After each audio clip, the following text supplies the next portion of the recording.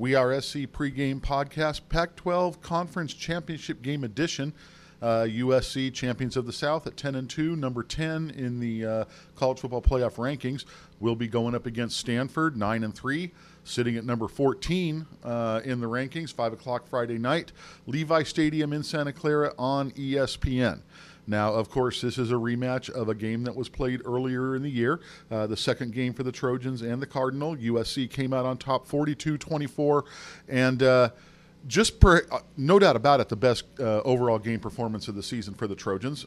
Clay Helton saying afterwards that we played to our standard, and that was a pretty high standard in that game, over 600 yards of total offense, only giving up one big play to the Stanford running game, and that was a 75-yard touchdown by Bryce Love. But other than that, pretty much keeping a Heisman finalist in check for the day, and balanced for the USC offense, 300 yards rushing, 300 yards passing, two backs over 100 yards. Deontay Burnett, 9 catches for 121 yards and a pair of touchdowns, and Sam Darnold, of course, over 300 yards passing. And more than that, it was the way that the team was physical and absolutely dominated on both sides of the line of scrimmage. And really every time there was a moment of adversity or every time a challenge needed to be met, the Trojans met it. And like we were saying, it's just the most complete game of the season. So how much do you take from that? How much has changed from that game? David Shaw talked about the dangers of trying to outguess yourself. Okay, we did that in that game. Are they going to adjust? Are we going to adjust? Stanford pretty much saying, hey, we're a different team than we are then. We have found out who we are, what our identity is, and we're going with that. A big part of that came with a quarterback change. We saw Keller Christ in the first game, a senior, and he was pretty ineffective and had been ineffective really up and down throughout his career. And so they have made the change to sophomore KJ Costello. And along the way, they have won 8 of 9 games. And just like Josh said, a better sense of who we are now and what we want to be. Within that stretch of 8 of 9 wins coming down the stretch, they beat Washington and Notre Dame. 2 pretty good football teams. Obviously, every Trojan knows what Notre Dame did to us in the middle of the season. But to take care of those 2 teams just show that, hey, Stanford is their usual Stanford self right now. You look at what they like to do on offense. They are going to run the ball with Bryce Love. Again, 1,800 yards right now, and he's going to be going back to New York for the Heisman ceremony. He had a nagging ankle injury a little bit in November, but he's put up over 120 yards against Notre Dame. He's fine right now. But Coach Helton also talking this week about the tall receivers and tall tight ends that Stanford has and how Costello is able to get to them. We'll have more talk with that later with some of our former players. On defense, you look at them, they are strong up the middle typically. Defensive tackle Harrison Phillips, 86 tackles, 16.5 tackles for loss, 7 sacks. Bobby Okereke at the inside linebacker spot, 82 tackles. And then Justin Reed, 88 tackles and 5 interceptions. So the Stanford defense, you know what they're going to be. It's going to take a performance by the Trojan offense that you don't have to match what you did in the first game, but boy, coming into it, you are at full strength right now. So that's where you have to think the game is going to be won for USC. Is you've got Sam obviously there. You've got all 4 tailbacks in the mix right now. Ronald Jones went for 100 yards every game in November, and then having Stephen Carr back, you think coming out of the backfield, he's going to be a big weapon. You're at full strength at wide receiver, and in fact, you go 4 deep with guys that are really contributing right now. And then you've got Daniel Imatorbhebhe back at tight end. And that's been the biggest thing that Coach Helton is saying, what's different for the Trojans right now as opposed to that second game of the season. He's saying the depth of our receiver options and who we have available right now is much stronger than what we had in game 1. And then you look down on the offensive line for USC, like we were talking earlier, really controlled the line of scrimmage in that game. You do not have Vianney Talamaiva in this game. You had him then. Andrew Voorhees has done a nice job, and he's certainly 6-7 games into his tenure at right guard. And so he's as prepared as he's going to be for this moment, and the young man has played well. So how he does, how Nico Fala does against Harrison Phillips, these are going to be big matchups in the middle of the line to see if USC can control things the way they did in that first game. A couple other keys. Stanford leads the Pac-12 in turnover margin. That is obviously something that for USC at times this season has been a bugaboo. And then you look at penalties. That's something that, hey, okay, you're looking particularly, I think, on the defensive side of the ball. You're looking at Jackie Jones back there, Imam Marshall. How are they in their coverage? It's going to be a physical matchup going up against these receivers. how are the penalties called in that one? And then Kevin Bruce mentions it. Chuma Edoga in that offensive line, the false starts, the penalties downfield. These are things that cannot happen. Last game, the Trojans converted 10 of 12 third downs. That's fantastic. Don't let penalties become an issue in halting drives and not allowing you to have that kind of conversion percentage. So Pac-12 title game. USC has won 38 conference titles over the years, but is looking for their first victory in a Pac-12 title game. We were here 2 years ago, lost to Stanford, lost to Christian McCaffrey is really what happened. Stanford is 3-0 in these conference title games. The North Division has yet to lose. USC would look to change all that on Friday night. So the remainder of the podcast is Keys to the Game with myself, Johnny Curran, Greg Katz, Kevin Bruce, and Daryl Rideau. We'll talk USC offense versus Stanford defense with former USC quarterback John Major. And then Kevin Bruce, former USC linebacker, will finish it off with defensively speaking thoughts, USC defense versus Stanford offense. Let's have a good one, everybody. This week in USC practice, Keys to the Game, Gary Paskowitz, Johnny Curran, Greg Katz, and Kevin Bruce. Guys, I'm going to get us started talking about my key is the USC offense. I think we will all agree that was the most complete game of the year that USC played against Stanford earlier in the season. One of the keys was the ability to put up over 600 yards of total offense and 42 points. And I look out there at the offense right now and I say we are as healthy, particularly with the skill players and the guys that are available, as really any point in the season since that game.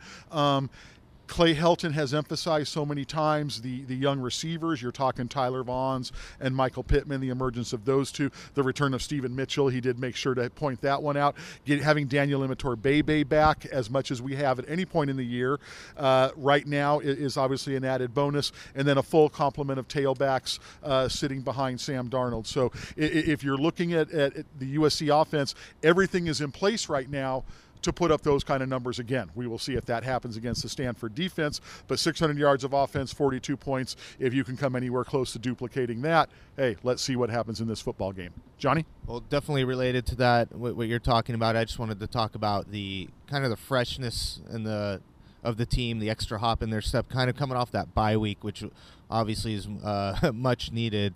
The players have been talking about it, how beneficial that was to them. They definitely seem to come out here kind of with a little bit of renewed energy, but the health, you can definitely see it in a guy like Stephen Carr. I thought this week finally looked like the Stephen Carr we saw at the beginning of the season, and who had a huge game against Stanford, among others. So big benefit there. Christian Rector, I think you can see in him. Daniel Immature-Bebe, Biggie Marshall, Mitchell, as you mentioned. So there's definitely there's some things working in favor for the Trojans coming off that bye week. Whether that translates into improved performance or not, we'll have to see. There's a lot more that goes into that, but I do think coming off that bye week, that's something that definitely helped this team out heading into this game. Okay, I want to talk about Stanford. Stanford reminds me of USC last year. Stanford got off to a bad start this year. We helped do that to them. They were like 1-2. They lost to San Diego State after they lost to us. And remind me of last year when we got off to a difficult start.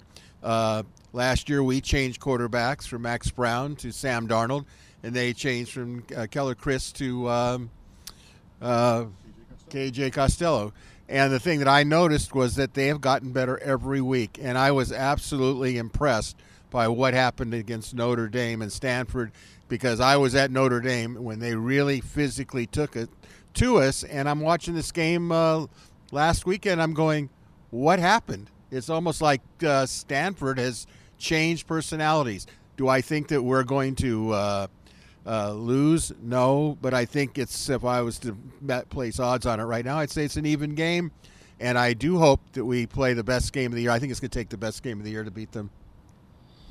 Yeah, and a really good point. I'd say clearly this. One is that the whole conversation around Stanford operating under 6 days of rest, it's not a big deal. This team will be adequately rested, a little bit nicked up. Well, so are we. To me, that's a non-factor for this game. What is a factor are some of the mismatches that Stanford's offense presents to our defense, in particular the height advantages some of their receivers and tight ends present to our secondary.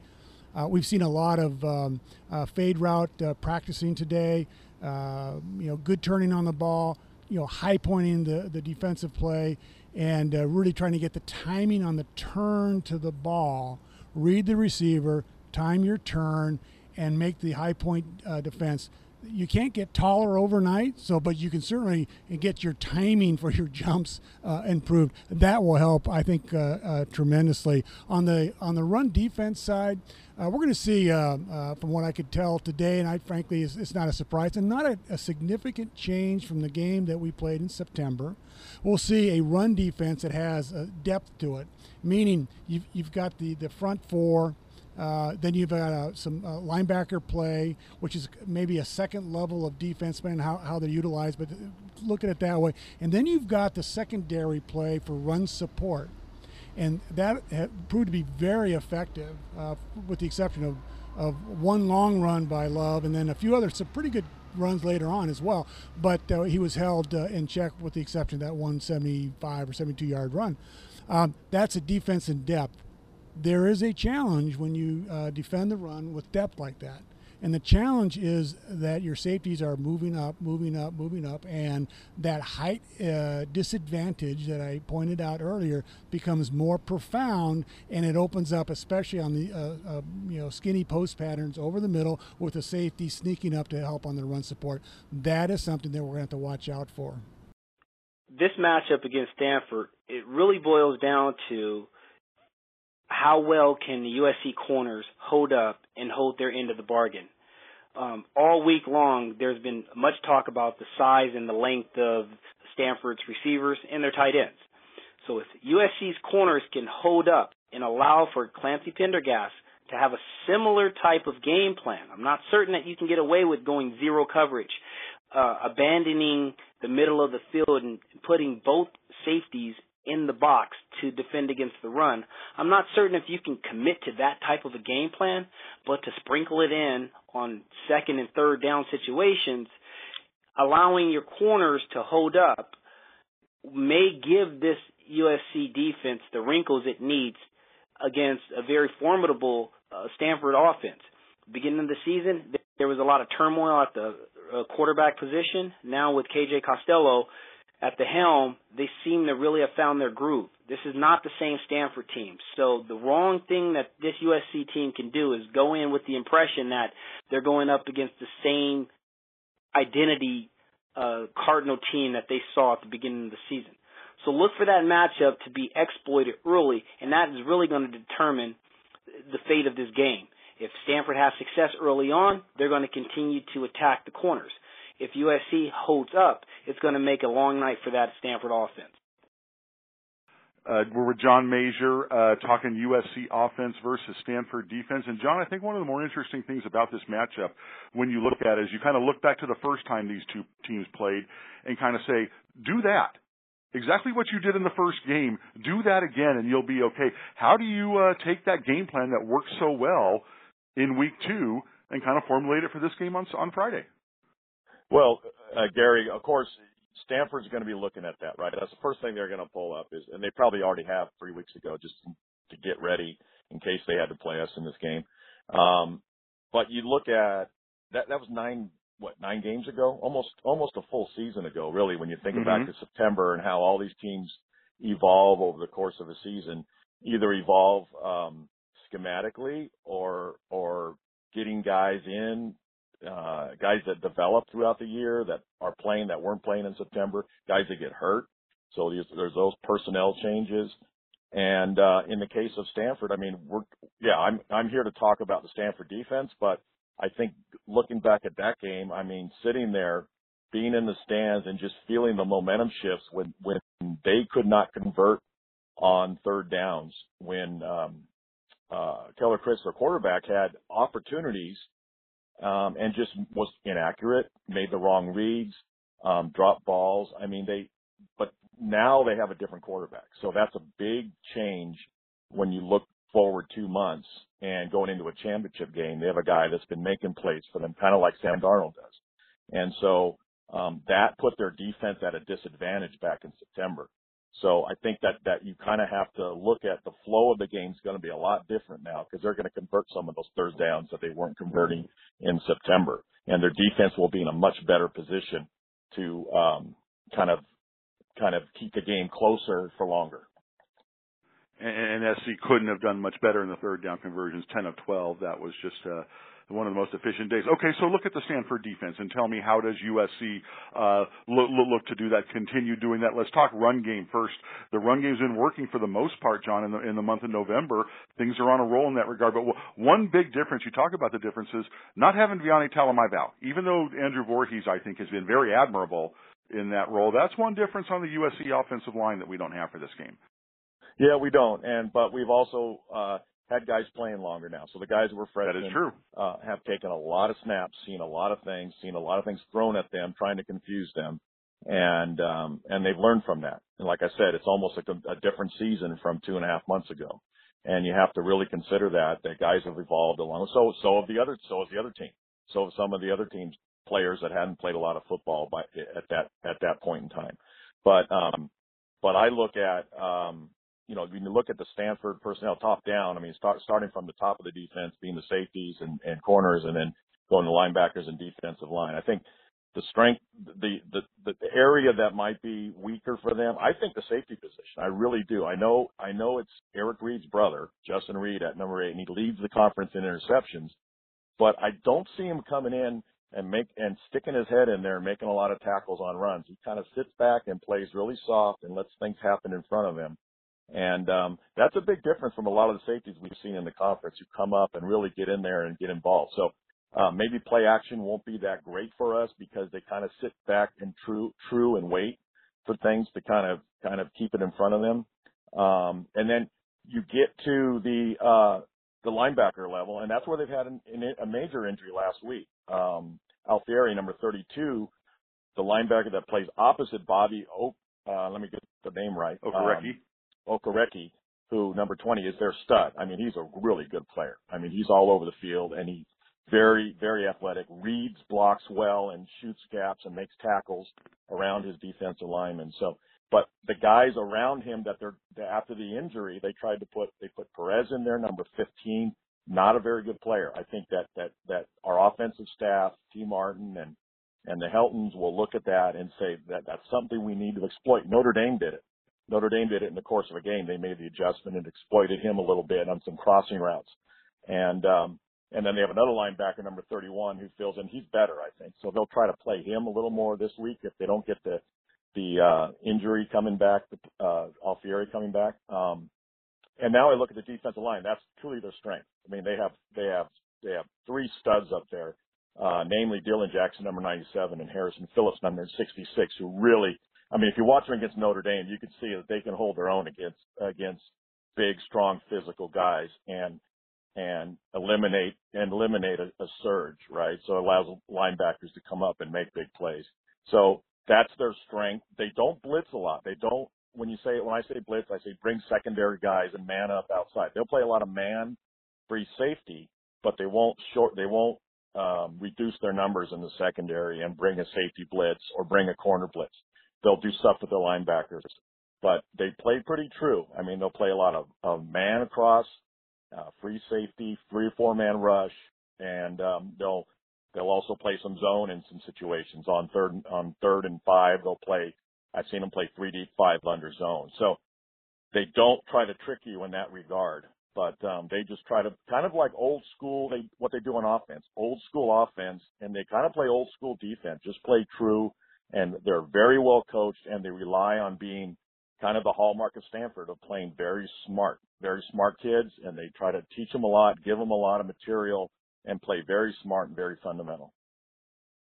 Yeah, I think when you mentioned Phillips and Helton just hounded all week on their strength up the middle. He thought that Phillips, Okereke, Reed, straight up the middle, he thought that was just a real strong suit for them. But you look at Phillips' numbers, John, 86 tackles, 16 and a half for loss, 7 sacks, and this is no fluke. This guy's been doing it for a couple of years. Talk about what with him and Nico Falla, how you see that going. Well, that'll be. I think that battle will be good. I think getting the ball out of Sam's hands will be key, and then he'll move a lot, right? He'll scramble, and so And Notre Dame did that. I mean, Notre Dame moved the quarterback a lot, and that neutralizes a guy and doesn't put so much pressure on the man head up on Nico trying to block him head up all the time. I mean, when you're moving a guy, it gives him a little break, gives him some opportunity to get different angles on him. So, they'll be smart with that matchup. I think things I saw against Notre Dame, like a nickel package, they tried to do that a little bit to kind of take away a scrambling quarterback and sort of give an extra guy out there kind of mirroring him, although they screwed it up. I mean, at one time it ended up in an 89-yard touchdown, or 85 or 89-yard touchdown, because the nickel guy collided with his own defensive back that was covering the crossing route man-to-man. So that freed him up, and the guy went, and then Reed was out of position, so the guy went for like 89 yards. So, and then they did it again on another crossing route. So I think getting the ball out of Sam's hands, if he's got some powerful rushers coming at him, and that's one thing. And then of course Sam steps up. He can step up into that pressure and then slide. That's one of his strengths. So I don't think that's as big a concern. But Notre Dame did not do any short game at all. They threw no short game until, I think it was the first play of the second half. They went a little crossing route, shallow cross, about 5 yards. And that's the first time I'd seen it all game. And Stanford was playing his zone. The linebackers were dropping, and Perez kind of picked up the guy coming across from the opposite side, and the guy flew right by him, the receiver, and they just dinked the ball to him at about a 6-yard completion on the run, and he turned it into a 75-yard touchdown. So I think you imagine Deontay Burnett on a little crossing route out of the slot. I mean, those things are there, and Notre Dame showed it, but they didn't run it all game. So in the passing game, all the little stuff in front that we have the ability to do, or shown the ability to do all year, is there. Deep game, we're going to play a little truer, but we have receivers that didn't play in that first game, like a Pittman, right? Like that can make a big play over the top of some of these guys that we didn't have that ability earlier in the season. So look for that to be an opportunity, maybe on the side, maybe down the sidelines when they're playing man free. Yeah, we didn't have Vaughns did not have a catch. Pittman did not have a catch, nor did Daniel Limator Bebe. I can see all three of those guys. Any one of them could have an impact in this game. Right, and the tight end, you gotta imagine that they're going to do a pretty good job covering tight ends because they see so much of it in practice against their own team. But Daniel, everybody's waiting for him to have a kind of a breakout game, and maybe in a man-free situation they kind of ignore him a little bit, and he might have a chance to make some big plays. I thought it was nice. The coaches were obviously the last couple of games trying to get some balls to him, trying to kickstart him a little bit. And against UCLA, I thought he had that one beautiful catch down the middle. So, like you say, if we can get him kickstarted, boy, that would be a nice bonus. And he's really doing a great, and he's really doing a great job in the running game, I think. So I think Ronald Jones feels comfortable kind of when he sees Daniel out there kind of running behind him, or knowing that he's going to be a guy who's going to slide off and make some blocks, and he can kind of follow him a little bit. It's interesting that Coach Helton talks about their strengths. Of course, he didn't talk about their weaknesses because that's not something they want to publicize that they're aware of. But I think when you look at Stanford defense on film, it's very obvious that, whenever you look at a defense, you're trying to figure out, okay, who are they trying to hide, right? There's some weak links on the defense. Who are they trying to hide? By their scheme, by kind of personnel groupings on defense. What are they trying to do? Who's the weak link? I really think it's Perez, number 15. I mean, if they can get a wheel route where he's got to cover a back man, if he's got to cover someone underneath, I mean, there's opportunities there. And I also think the safety, Sam can work him, smart guy, work and read one side, throw him back to the other side to our talented receivers in a man-free situation. I mean, I think there's big plays there as well. And you talk about the wheel route. Stephen Carr looked as good this week in practice as he had since before his injury. So, think about it. You get Tyler Vaughns or Deontay or Pittman. Let's say you send them on fly routes down the right side in a man-free situation, and Darnold just works Reed over there. And then you send Carr, and you send a post route on the backside, taking the corner out, and you send Carr up on a wheel route. And who's left to cover him, right? It's going to be one of the linebackers. And if you get it to the side where Perez is, if you see 15 out there, you got a big play just sitting there for you. So that's what I think. Our guys see that. I know they do, and they're just waiting for the opportunity to run it, I'm sure. And that's one of the things that is feeling good about this game going in is at least with the skill players and the offensive guys, we're as healthy as we've been in a long time. And that's a lot of weapons for Sam to throw around too. Right, exactly. And, you know, when I look at the game overall, like I was telling you earlier when I was thinking about, you know, when as a team, when you look at Stanford, when as a team had to beat USC and Notre Dame in the span of 6 days in the history of you know, football, who has ever done that? And, and I was saying no one. Then I was thinking back 2 years ago and I said, well, Stanford did it then because they beat Notre Dame and they beat SC, in the championship game. However, we played that on a Saturday. 2 years ago, it was on a Saturday night, was the conference championship. Now it's on a Friday. So actually no one's ever, that I can recall in the history of football, has ever beat USC and Notre Dame,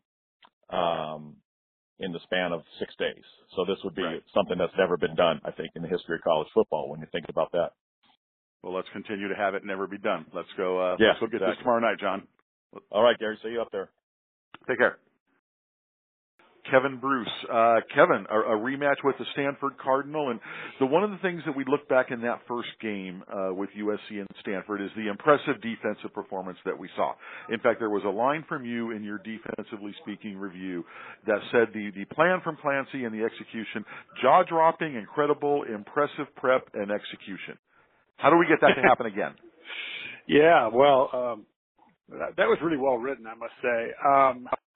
And indicative of that game, repeating that performance, no easy feat on a good day, and hopefully this coming Friday is a good day. I think it will be.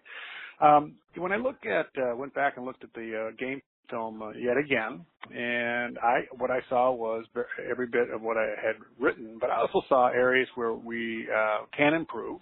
One of which would be at will linebacker position combined with the 5-technique tackle on that side. And when Stanford gets into at least two sets, one is their I-back set when they run a toss play to Love, who else, but typically to Love.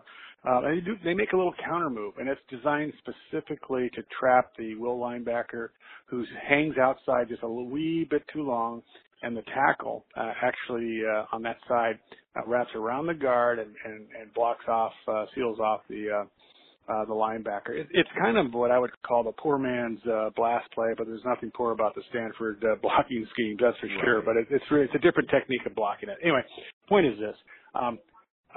Our guys can watch the same film I watch. And that play today, while physically it can work, I wouldn't expect John Houston at will to get as influenced and hold in position as long as it happened in September, right? So that's the experience factor. John has been improving week by week by week, especially the last, I'd say, 5 games or so. He's definitely improved a lot. In particular on the perimeter work that he's doing, so that's impressive. So that's an area of improvement, I think, for sure. As far as the defensive line goes, I think the play we're going to see will be equivalently stout that we saw in September. That's very good news because they played very well. We don't have Marlon T., but we have Josh at full speed, and they being Stanford, haven't met Brandon Peely. That should be fun. He's fun to watch, Brandon. This is a young man just having fun out there. I mean, big, burly, strong, athletic guy who, he might throw some guys around, and I'm looking forward to seeing that. That could be an area of improvement, and I look forward to it. In the secondary, the big, tall receiver piece, it's no secret what Stanford likes to do. They can run some alternatives. They have some seam routes that they can run, especially with their big tight ends, plural, I should say. But those are coverable, especially with the way our safeties have been able to toggle in and out of the in run support and get it closer to the line of scrimmage into the box area and play in the run, and maybe it'll toggle back into the pass play. The secret to our successful, effective defense is very effective control of first down. You control Stanford on first down, you have a real good shot at taking care of third down. And we saw a fair amount of that in the September game. And we've seen that when we've had successful 3-and-outs and maybe a couple first downs and outs. It's been the first down control really sets up an offensive quandary. Not every quarterback out there is Sam Darnold, thank God for that, who can handle a 3rd and long and just seemingly make it go away, right? That's not how Stanford is built. They're built on possession, control, controlling the line of scrimmage, and then bang, a running back with Love's ability and speed can break off the big ones, which we also saw in September. And speaking of quarterback play, there is a new quarterback in there for Stanford. What little tweaks are you seeing from KJ Costello that they can do or that they do that we didn't see from Keller Christ? Yeah, Keller didn't have a bad day, just didn't have a good day. There was also at least 3 drops by Stanford receivers on that day. They played a little tight and a little tentative on defense, I thought. I don't think we're not going to see that this time around. That's one. 2, from a quarterback perspective, KJ gets the ball out real fast. He's got just a gun of an arm, right? He can make, as you said very often, he can make all the throws. But that's good. Make the throws. Because if Stanford's throwing the football, they're not running the football, and I like that. Right. And so one of the go ahead. I was going to say we're forcing them into throwing situations, or they prefer to throw. If they throw more than 25 times in a game, I just about will guarantee you we're going to win that game. Right. Yeah. If we had our choice, don't have the ball in Bryce Love's hands out of the backfield. Absolutely right. Absolutely right. Okay. Now, one of the things interesting about this week is that you had a chance to attend your first Trojan practice in a while. And one of the points of emphasis when we were out there was what was getting the fades, getting the high point balls to their receivers and tight ends. They got a bunch of tall guys over there. And so, first of all, talk about that element, and then talk about just what it was like for you being on that practice field again. Well, okay, let's start with the first question first. That's a nice sequence. The practice against the high playing the ball in the defense against a fade route, it was really good and prudent and appropriate for the team to be working on. Stanford is excellent on that. They create mismatches out of height more than with speed. And as a result, the fade route is one that they love. Outside shoulder, tall guy, even just put it up in the air almost, frankly. Just what you won't see from KJ unless somebody hits his arm or puts pressure on him, which can happen. We have guys that are pretty good at that. He's not going to underthrow that route. He will overthrow it, if anything, right? So that really puts the pressure on our defender to make the turn at the proper time. As I mentioned, I think yesterday, no one's going to get any taller overnight, so you've got to, make the jump at the right time and place, and then you're going to be, people might not like hearing this, but you're going to have to get a little handsy with these guys too. That's just the way it's going to have to go. And then you have to play real stout defense. You got to stick to them and be ready for a inside vertical route underneath the fade. Oh, by the way, that's the route that's harder to cover in terms of recognition, not in terms of physical coverage. That's different. That's the fade route's harder physically. The underneath vertical is tough to pick up because you got 2 guys, either a safety and a cornerback on the fade route, and then that underneath vertical is usually it's going to be open. Linebacker's going to have to cover it, or another safety or nickelback has to roll into that open zone, that open hole. The other question he says, how is it like being back on the practice field? Well, it felt eerie, actually. I walk in and it's Goo Field, and I'm reminiscing about getting the gong from Coach Goo, and literally in the helmet. If you didn't get gonged, you weren't part of the team. So you wanted to get the gong early on, and in my case, it was I think day 2 or 3. I got whacked upside the head by Coach Goo. So it was just felt